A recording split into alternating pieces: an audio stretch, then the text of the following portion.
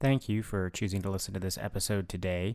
Before we begin, I just wanted to let you know that recently Talks Talk changed its name to Talks Now. So during this episode, at multiple points, you'll hear us refer to Talks Talk and the website Talks Talk, but you can check out all that great content at TalksNow, TOXNOW.org, and follow us at our Twitter feed at Talks Now. So same great people, same great content, just a slightly different name. Thanks for listening. We'll continue with the episode now.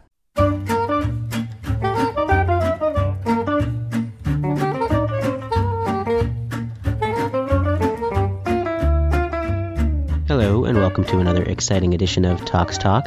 This is Matt Zuckerman with the UMass Division of Toxicology and Department of Emergency Medicine. We are going to talk about a very pervasive issue on this podcast. We're going to be talking with Tim Wiegand at Rochester about alcohol withdrawal, a fascinating subject where there was a lot of discussion at a recent conference pre-symposium. But before we get to the segment, I want to remind listeners that they can check out more of our older episodes on iTunes or at our website, toxtalk.org. That's TOXTALK.org. Or subscribe to what's going on with us through our Facebook page or Twitter feed.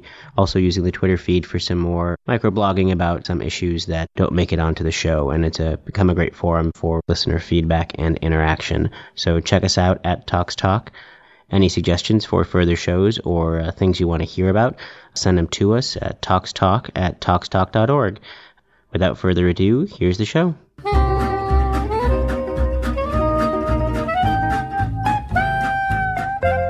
Hi, this is Matt Zuckerman with another edition of Talks Talk, and today I am talking with Tim Wiegand from University of Rochester, toxicologist, mainly because at a recent March Alcohol Abuse Academy, there was a lot of discussion about different approaches towards treating alcohol withdrawal or treating patients who are withdrawing from alcohol. And I wanted to kind of touch base with you because you had some interesting insights. First of all, thanks for agreeing to talk to me. All right. Thanks, Matt. Appreciate being available. It's a pleasure to talk about alcohol dependence withdrawal. There were some interesting protocols and practices that were discussed at the spring symposium. Yes. To me, it's a little bit of an understatement, and that's the other reason why I wanted to touch base with you, is because I feel like there's sort of two different worlds when it comes to treating alcohol withdrawal right now, and there's the kind of benzos world, which is very familiar to myself and many of our listeners. And then one of the great things about this academy, and thanks for being a part of it, and I'd highly recommend them to anybody, the pre-symposia that ACMT puts on. But one of the great things about the academy was it brought people from really all over the world to talk about different treatments in alcohol withdrawal. And I think the best kind of conference is something where you learn about something that you didn't realize you didn't know. So how would you summarize sort of your own approach or kind of the proceedings or what happened? The conference itself, in addition to looking at different managements for withdrawal, we had perspectives on treatment of agitation in intoxicated patients. So the initial presentations to the emergency department as well as transport, we had experts from Australia talking about management strategies and then discussion on differences in practice. So the agitated alcoholic, we talked about medical legal issues that arise in the emergency department and hospital. Mike Holland reviewed the biomarkers that are present when you have exposure to alcohol, the 80-hour alcohol test, for example, ethyl sulfate and ethyl glucuronide markers that are used in monitoring programs. Ken Connor looked at some of the epidemiology around alcohol use and suicide in various statistics in terms of the National Vital Data System. And it was much more than just a symposium looking at alcohol withdrawal. Now, that said, I think that was the primary interest. There were a lot of different practices. There was the discussion of just simply the symptom-triggered approach with benzodiazepines in comparison to fixed-dose protocols. Jose Maldonado brought a very unique perspective from Stanford looking at alpha-2 agonists, like clonidine, or even guanfacine or dexmedetomidine, and benzo-sparing protocols, talking about how some of the treatments that we have currently may actually contribute more to the delirium that we see or some of the morbidity that we see with alcohol withdrawal, while taking away some of the autonomic effects, there may be some consequences that we pay. There may be a better way of looking at withdrawal. And in my experience, some of the things that he's used, I've used some experience with dexmedetomidine in the ICU with some of the more severe cases that it's been fairly effective adjunctively. And I came home from the conference thinking that there's a lot more to learn about this. We need to look at different protocols. We're often using a particular protocol because it's simply the choices we have at the hospital or part of the drop-down boxes that you click with the electronic record. We just get used to using it time and time again, and so you don't question different ways or have some flexibility. New York University, the fellows from NYU and Lewis Nelson talked about some protocols that they were forced to use because of the shortage of IV benzos. They looked at oral benzodiazepines. We also talked about using barbiturates or more IV phenobarbital. And out of necessity with the benzodiazepine shortages, people found that there are some other ways that actually they were pleasantly surprised to see very effective, if not, even more effective in terms of resource utilization. So no, I think that's definitely true. So that what you just said is there's a lot of stuff that you just said that I think is very true, and anyone who's at the conference is very familiar with it. But just to kind of tease out some of that, because there was a lot of information there. So you're right. The conference was about sort of all aspects of alcohol, and I feel like alcohol is one of the oldest. It probably is one of the oldest intoxications, and a lot of times people feel been there, done that, but still we're learning more and new things about it. It's also one of the most common sort of dependence issues we see both in our emergency departments and in our toxicologic services, to the point where I think sometimes we forget about it. If you look at the toxic database that ACMT has put together to kind of register toxic exposures, there was a whole poster at one of the conferences about how alcohol is only present in a minority of overdoses. But I have to say, from personal experience, alcohol is present in a majority of overdoses. It's just that we often don't consider it as a co-ingestant, and so we don't check that box. And so I think alcohol is so common that sometimes we miss it. And so the big issue isn't just when people are drinking, but also when they stop drinking. And so drinking alcohol as kind of this is a very simplistic explanation, but as a GABA agonist, and your body sort of adapts to that agent. And it's a terrible agent. It's short-acting. It induces its own metabolism. It's got a number of other side effects, but it's available. And then when all of a sudden you stop it cold turkey, you're left with kind of the alcohol withdrawal syndrome, which has various symptoms in terms of just getting the shakes or the jitters, or getting kind of an adrenergic stimulation with tachycardia and hypertension. And then I don't know if you've ever seen that movie Lost Weekend about the alcohol withdrawal. I think that was in the 50s. That book is by Charles Jackson. It's one of my favorite books. I'm interested in kind of popular culture and intoxicants and how they're portrayed. And Charles Jackson wrote the book. Ray Milland, I think, is the actor who won an Oscar for his role as the main character in The Lost Weekend. And that book clearly shows that it's the absence of alcohol that causes withdrawal. The way that they discuss the character searching for the morning drink to still the nerves, the tremors, to quiet his restless soul. And at that time, actually, science was still talking about alcohol withdrawal and delirium, and the signs, the autonomic dysregulation that you mentioned, the anxiety and the tremors, as being from chronic neuritis, or that anybody that exposed themselves to this poison over time would have the consequences, whether it's a neuritis or however you call it. It wasn't from the absence of alcohol. Also, getting back to that poster that you mentioned was one of the projects I was involved in looking at toxic, and that's exactly, your points are exactly what we concluded, is that it was probably underappreciated in the registry. It was coded for in a minority of cases, but I think, like a lot of things toxicologists are familiar with, or even emergency medicines are familiar with, it's just, alcohol's present. That's not really the main concern. And, looking at my own consult practice, we see about 600 patients a year related to overdose in the hospital. And Ken Conner, one of the speakers at the symposium, and I've looked at the role of alcohol in suicide attempts and looked at poisoning severity. Just for lack of a better marker, we looked at poisoning severity score related to when somebody uses alcohol as part of their ingestion, or whether they just have an intentional suicide attempt that doesn't involve alcohol. And interestingly, we found two different groups. We've actually found that alcohol the presence of alcohol during the suicide attempt or the intentional self-poisoning didn't increase the poisoning severity. Although there were two groups, I think that averaged apart. We need to figure out how to look at this. That an individual that drinks alcohol has no intention of hurting themselves, of having a deliberate self-poisoning act, and then they get intoxicated, and then kind of in a disinhibited frenzy, they ingest pills, usually in an argument with their significant other or kind of in a leery moment, and then it's kind of a, lack of a better term, half-assed suicide attempt in a sense, and then they're brought to the hospital very quickly. Concomitantly, there's the other group that maybe uses alcohol rather than causing the event, the mood instability. It's part of their planning. It's the potent poison part of the suicide attempt. And those probably aren't found as soon. They may be down at home, die before the hospital. The alcohol contributes to sedation with opioids, with benzos, which are common drugs found in overdose attempts, as well as the lethal ones. And so there's probably a whole population that just by analyzing this we miss. What we did find, though, was that alcohol use disorders were associated with significant increases in poisoning severity compared to individuals that didn't have an alcohol use disorder, which was an interesting finding. It was a fairly dramatic difference in overall poison severity scores and this measure of lethality or toxicity.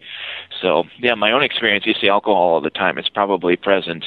If they don't have an alcohol use disorder, alcohol was involved in some way, shape, or form in between 25 and even up to 50%, depending on what populations you're looking at. It's a common, and then other drugs as well. It's a common factor in the poisonings we see. So no, absolutely, yeah. Either it can be an abuse, and by abuse disorder, you're not even talking about the person that sort of takes a few drinks of kind of liquid courage before overdosing. It's really something that's affecting them on a daily basis, and the comorbidity of alcohol kind of abuse disorder. It's interesting too the vernacular and the terminology in terms of alcohol abuse disorder versus talking about dependence versus just layman's term of alcoholic.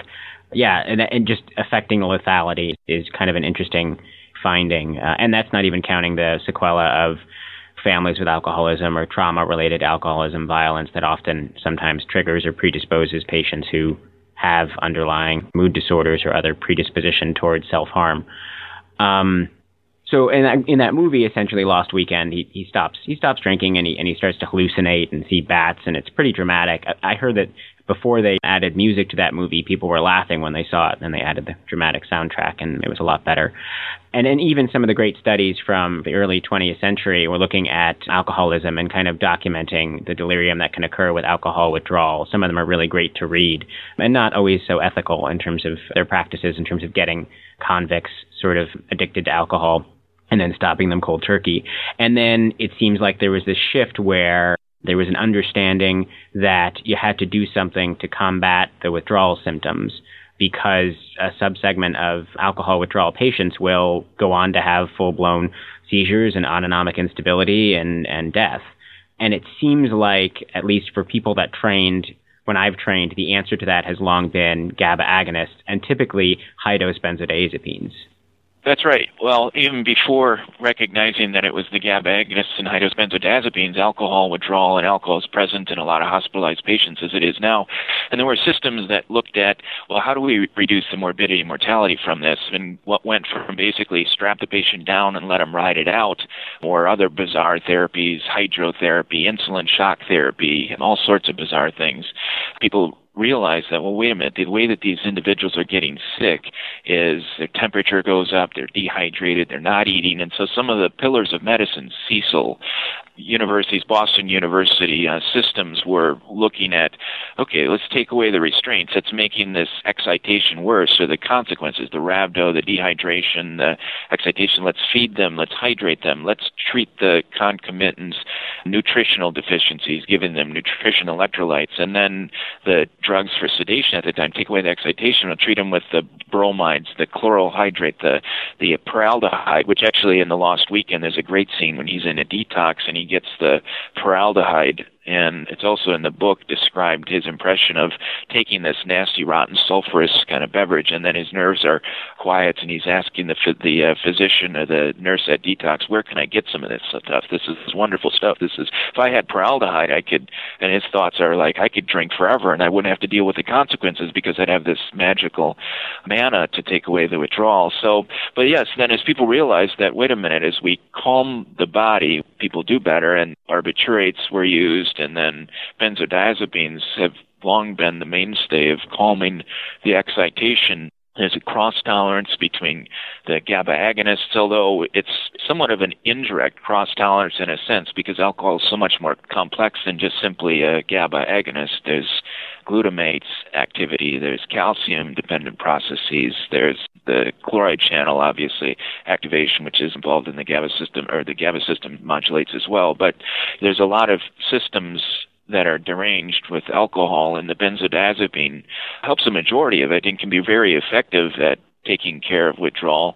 But as individuals discuss, there's certainly situations where that may not be ideal, or there may be limits to the effect that we can get from benzodiazepines, or we can even see toxicity from benzodiazepines, just delirium in and of itself. Yeah, that's an excellent point, and I feel like with alcohol withdrawal, it's like a lot of things in toxicology. You learn it and you think it's really easy, and then as you do more of it, you realize how complicated it is. I think treating acetaminophen toxicity is the exact same thing. Oh, there's a nomogram, and then you realize that every case has its slight problems. And with alcohol withdrawal, if you're sitting in a lecture classroom, you learn, okay, you're going to give either diazepam or lorazepam, some form of symptom-based therapy, often a CEWA or other withdrawal scale, where you watch the shakes and you watch some of the subjective complaints, you might watch the vital signs, and then you give benzoagonist, and you can tell the patient, we're just giving you a pharmacologic replacement for alcohol. But what you soon realize is that in a lot of, especially heavy drinkers, the amount of benzo that you need to get to, the amount of diazepam or lorazepam that you need to get their symptoms under control creates a huge amount of sedation and confusion. And oftentimes, I think we talk about how it's due to the differences in GABA receptor subtypes. I mean, just the chronic alcoholism can induce a change in the types of GABA receptors that you have over time, and the agents hit different receptors. And so it's not a one-to-one replacement, really. And it's certainly what happens. I think Lewis Nelson made a statement about this coming from a heavy benzodiazepine use institution at New York, saying, we get them to the point where we give them enough benzo that they're sleepy. And, they're not functional. They're not going to go to work. They're not going to drive a car, but we've got the symptoms under control and they're sleepy. And everyone acknowledges that typically the alcohol withdrawal patient that you have, quote unquote, treated appropriately is relatively unconscious versus if they had gone out and had their typical day of alcohol, they would probably talk to you. These are people that work jobs. These are people that raise kids, and you wouldn't even necessarily be able to tell it. And so obviously this is telling us that alcohol is not the same as a benzodiazepine. And I think that and the treatment failures, people talk about that guy that you see where you just gave more and more and more benzo to the point where you had to intubate them and put them on propofol or give them barbiturates, is an example where there's a failure there. And so that's kind of what led to the idea that there has to be another solution, and maybe giving adjuvant medications might be helpful. Yeah, you brought up two different points, and one of them is the toxicity or the consequences of treating the alcohol withdrawal. And then the other one is the point where we have a alcohol-dependent patient that we can't replace the degree of inhibition with the benzodiazepines. And there's a different mechanism and the way that they work at the GABA receptor with opening the channels and, due to kinetic limitations and, the opening and the closing of the door that takes time. Eventually, you reach a ceiling effect with a benzodiazepine and how they interact with the GABA channel. And there are patients that you just can't get the same degree of inhibition, and then you have the toxicity in some examples, extreme examples of the IV drips of lorazepam. You get propylene glycol toxicity trying to keep up, or just an ineffective treatment, and you've got to move on to barbiturates or dexmedetomidine or propofol, hitting it from multiple different directions. No, absolutely. And then, so just to clarify, so essentially we were using a lot of barbiturates, which are great GABA agonists and work well for anxiolysis, and then in higher doses for GABA agonism. We've since shifted as a medical community to benzodiazepines just because of the safety threshold in terms of the apnea associated with barbiturates and all those movie star deaths. And the classic, I think, testable toxicology notable fact is, so benzodiazepines increase the frequency of GABA agonism and chloride channel opening, and barbiturates increase the duration, and so they're just a little more potent. One of the reasons why you give benzos first for a seizure, and then eventually you get to barbiturates, which are more effective but are possibly going to affect the airway. And then also with propofol, this other great sort of agent that has some propofol hits a number of receptors, but including GABA agonism. But then you also mentioned dexmedetomidate, which works through a totally different pathway. And so do you want to explain why that's become more popular? So dexmedetomidine, or Precedex, is kind of like a titratable form of clonidine in a sense. Although it's much more potent and more selective for the alpha-2 receptor, clonidine is an alpha-2 receptor agonist, which alpha-2 in the CNS will be presynaptic receptor, and agonism will actually blunt the outflow of noradrenaline from the cell, so it acts as a sympatholytic.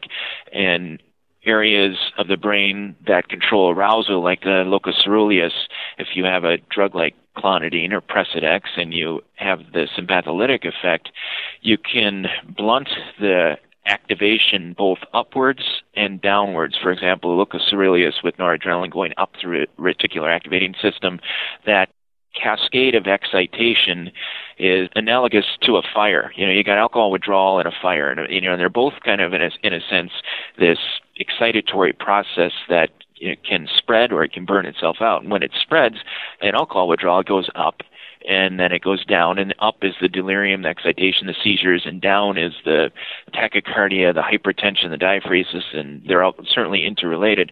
Well, the clonidine or the dexmedetomidine will put that out at the level of the brainstem and decrease the excitatory transmission upwards and downwards. The other beautiful thing about dexmedetomidine, it is different than clonidine, and clonidine is an imidazoline, which it hits a separate receptor than the alpha-2 and causes sedation. And we've all seen clonidine overdoses. They're sedate, comatose even, and there can even be a degree of respiratory depression, they're bradycardia, hypotensive. Well, to get enough dexmedetomidine, you can get the bradycardia, and it can have the sympatholytic effect on the blood pressure as well. But you don't see any degree of respiratory depression, which is the nice part about using it in a patient that's been severely ill, or adjunctively to benzos and barbiturates or propofol that's gotten a lot of these medications in the ICU. You can often take a very sick patient, give them fairly high doses of the dexmedetomidine, avoid intubation. And in general, that's where Precedex or dexmedetomidine has been used or argued that it's effective in the ICU. It keeps people from being intubated, whereas the other drugs that we give for sedation, for just standard ICU sedation, if we give enough of them, we're going to have to deal with the consequences, or we're going to have to, getting an adequate sedation means also there's a degree of respiratory depression, and we got to intubate, and then we've got all the ventilator-associated problems. Well, Precedex will give them that sedation, anxiolysis. We can have them in the ICU and take care of their medical issues, but we don't have to intubate them and deal with it. So there's a lot of benefits potentially adjunctively with Precedex. And Precedex, it's been used historically for withdrawal, everything from neonatal abstinence syndrome and opioid withdrawal to complex baclofen pump failures. There's abstracts in Clintox about dexmedetomidine use for baclofen pump failure, for even excitatory syndromes like cocaine intoxication. I use actually Precedex regularly for bupropion or venlafaxine ingestion, where you've got an amphetamine-like or a lot of adrenergic excitation. It's not directly treating things like seizures, although it's blunting this excitatory cascade. And once you blunt that and decrease the propagation, it's a nice agent. You don't get all of this other effect that you get with the benzos or barbiturates, or it works well with them concomitantly. That's definitely interesting, and I think it's a promising area of study, and there's studies on it. I think it depends on sort of where you are and where you practice. And to some people, using Precedex for this indication is old hat. To others, it's a little unusual. I'm always a little bit of a nervous Nelly, and I always have to ask why. There are two concerns I have about Precedex. I'm sure it's a great drug.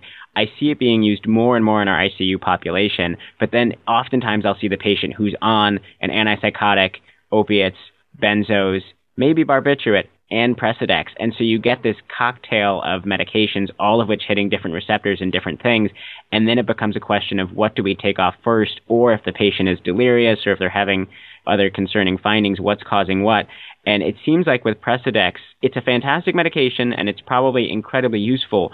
I just worry sometimes that we're running before we've walked, and I'm seeing it sort of thrown onto patients. And then when you try to talk to people about why it was used, not everyone's as well thought out and as detail-oriented as you, and sometimes it can be tricky to sort of tease that out.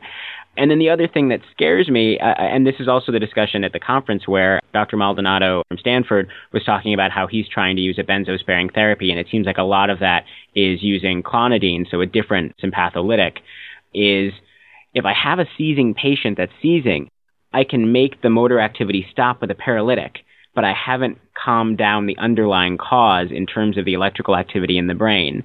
And I think that probably, it seems like Precedex and clonidine do help to decrease that. I noticed you said noradrenaline. Did you train in Britain but decrease the norepi and the dopaminergic release, but it's always a question as to whether or not that's masking the overall symptoms, which in theory GABA agonists help to treat, or is that actually by decreasing the cycle of adrenergic stimulation that goes on to cause these vital sign abnormalities, that goes on to cause these seizures and agitation, by giving those medications and sort of stopping the cycle, whether or not that really is the best way to do it? Well, some of our exposures to Precedex are going to be in very messy patients that are really complex.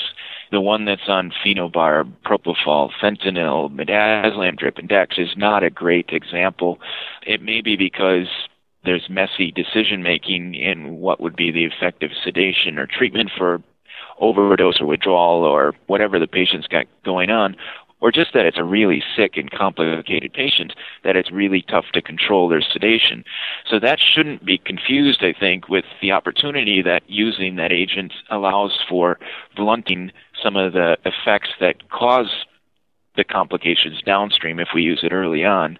So in my own practice, for example, I've got someone in the ICU, and I'm thinking, well, is this an appropriate patient to recommend dexmedetomidine? And the reasons I'm recommending it is to potentially spare our other agents and the toxicity of other agents, and then whether or not maybe that if I use it early, it's not going to treat seizures like you mentioned, but it might prevent that cascade of events that eventually result in seizure, and then allows me not to have to go to propofol or go to high-dose phenobarbital and benzodiazepines. If somebody has seizing and they're excited, the first-line agent for me is usually going to be a benzodiazepine. I also here in Rochester, I do use a lot of phenobarbital for specific reasons. I think it's a very effective med and allows the downstream team, nurses and hospitalists or wherever the patient ends up, to have less work involved with maintaining the sedation. You usually don't have to dose as much. It's like putting a patch on somebody. That's a separate issue. But in the Precedex patient or the dexmedetomidine, ideally you start it early, and it's not going to treat seizures. It's often adjunctive to benzodiazepine, or even helps you lower the doses that you're going to use, and then prevents a lot of the complications. There's huge variations by center and how comfortable people are with using this, whether it's used for general sedation. I mean, some ICUs, Maine Medical Center, or where they've got Rich Riker, who has published a lot on Precedex. That's their go-to agent for pretty much standard sedation, and residents and teams get great training with Precedex and are familiar with using it in a lot of different patients. In other places, the only time it's going to be added is when propofol, fentanyl, Versed, everything else fails, and so it's going to be added as, what else do we have? We need to either paralyze them or get them under control, and so it's thrown on top. And that's not a great way to learn how to use the Precedex. It's a very complicated and stable patient that it's hard to take your experience and extrapolate it to other areas. The clonidine, I haven't used a lot of it, but I use it for opioid withdrawal and other withdrawal, and I think they're the same principles. If you catch someone early, you might be able to avoid the need to aggressively add benzodiazepines and prevent the fire from spreading, so to speak. So there's certainly maybe a role for that, and I'm looking for ways to add clonidine early in my patients. It is a different drug. There's a lot of toxicity that's different than Precedex, so I need to look at what Jose had said and get some experience, because it seems like he's using it fairly effectively in preventing sequelae that we see with these other agents. And I'm really looking forward to seeing more research done with the protocols that he discussed. That was one of the one things that stuck out for me at this conference. And then on the side, you have New York saying, well, we had to switch to Librium because we didn't have IV Valium, and we found that our ICU admission rate when we switched to Librium dropped dramatically. And then the question was, is Librium actually much, much better than diazepam, or is it just that people are way more comfortable giving huge doses of oral benzodiazepine that's just as toxic, but once you hit the magic number on your scale of diazepam, it's automatic ICU admission? And that really gets to the point that there was a great panel discussion from different institutions about treating this. And every single institution had a different way, and every single institution felt like their way was obviously the best way.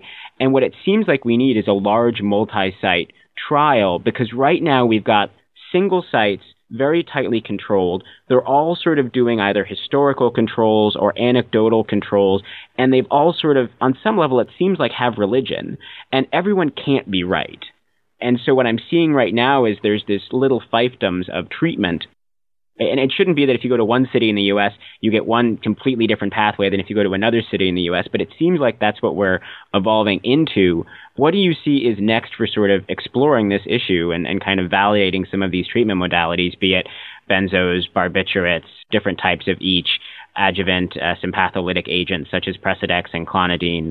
What do you see happening? Well, I think we're going to need there's a definite need to learn other ways of managing withdrawal than what you're comfortable with. And we saw it here with the benzodiazepine shortage, where people didn't have IV diazepam. We were short with 3 different IV benzodiazepines, midazolam, diazepam, and then lorazepam at one point. And so people had to treat a withdrawing patient. They had to either use phenobarbital or the oral benzodiazepines, or they had to get very creative in other ways. And so there's this necessity, which means you probably shouldn't wait until your shortage directly occurs until the first time you use IV phenobarbital. Otherwise, you're going to have complications and longer lengths of stay, all sorts of issues.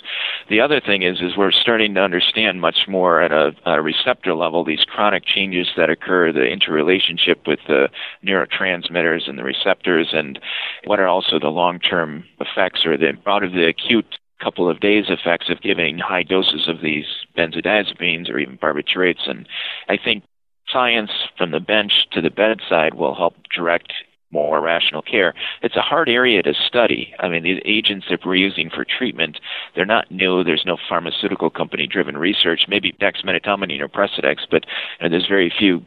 It's hard to fund a study, and it's hard to do multi-site because of differences in protocol. The patient population is often a population that is, unfortunately, there's biases and limits for advocacy and things like that. It's a tough area to study. I think we need to do it because there's a huge burden on hospital system related to alcohol, whether it's an ICU in a range of 25 to 50% of patients that will have withdrawal, or the burn trauma unit at the upper end, or the ED where they're seeing this on a daily basis. And just to decrease healthcare costs and improve flow and get people out of the hospital sooner, we need to do better at this. And so, we need to focus on a mechanism to study this and get comfortable using other protocols and probably step outside of our safety zones. Yeah, I think that's definitely true, stepping outside of the safety zone. And I think if there's any one agent in toxicology that lends itself to a large multi-site trial, it's alcohol. I mean, if you want to study some of the obscure kind of synthetic cannabinoids or agents that we don't even have testing for, that's really tricky. But it's one of the most common problems in society. And maybe it's just also the toxicologist attitude towards things, but it's not just that we believe something is true, we know it's true. And it seems like we all are very, very fervently in favor of our way of doing things. And so it's interesting always to see that East versus West or regional change. It's been a great discussion. I appreciate your point of view and your expertise in this area. Is there anything else that you feel like we've left out that you would like to leave listeners with, or that you wanted to bring up or talk about? Well, I'd encourage listeners to take the opportunity to look at the conference. I mean, there were some fantastic talks, and the resources that ACMT has with the different expertise. Maybe we can, if there's enough interest, do a follow-up symposium. Most of the sessions that I left, whether it was the group sessions and discussion, we could have gone on and on. But it's just there's limits to packing a certain amount of material in one day. So whether it would be follow-up or webinars, I think there's opportunity to put cases forth for the case conference or at national conferences, symposiums, so to continue this discussion. And the opportunity perhaps to use toxic for a national trial is a great idea. Hopefully we can continue the momentum and interest, and whether it's necessity or just simply from drug shortage or just in favor of better treatment for the patient, I hope we can move forward with this and be familiar and learn better ways to treat withdrawal. So hopefully more heads together, more talking about this. Hopefully people who listen to this, if there's any way that your institution handles it that's differently, feel free to drop a line. and we'll post some literature to some of the articles that we've discussed in terms of using Precedex and other agents in alcohol withdrawal. And I'm going to try and post a link to one of my favorite alcohol withdrawal papers that kind of talks about the rum fits and delirium in early 20th century. So, Dr. Wiegand, I want to thank you for taking the time to have this conversation and come on the show. I hope that we get a chance to talk to you again sometime. Oh, the last thing is I would encourage people to read The Lost Weekend or Leaving Las Vegas. There's also a book, and these are great movies, but wonderful literature too. Oh yeah, these are fantastic. And you have no financial interest in Precedex. You seem to be a big believer. No stock or anything like that. I have no conflicts of interest, no financial interests in dexmedetomidine or any of the other agents. Fantastic. Well, thank you very much.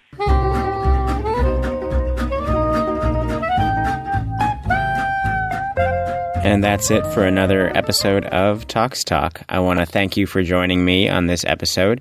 Please check out our website. That's toxtalk.org, toxtalk.org. Also, you can get in touch with us via our Twitter feed at Tox Talk, as well as our Facebook page. Anyone with any show suggestions or things they'd like to hear discussed on the show, feel free to drop us a line. Additionally, we've started a Flickr group where you can submit and see tox-related photos. These can be handy. A lot of us have taken these during our practice or are putting together a talk and need some good high-quality photos for that. So feel free to check out that Flickr group. That's the Toxicology Flickr group. You can get a link to that on our website. Tox Talk is a production of the Division of Toxicology and the Department of Emergency Medicine at the University of Massachusetts School of Medicine. I'm Matt Zuckerman, signing off.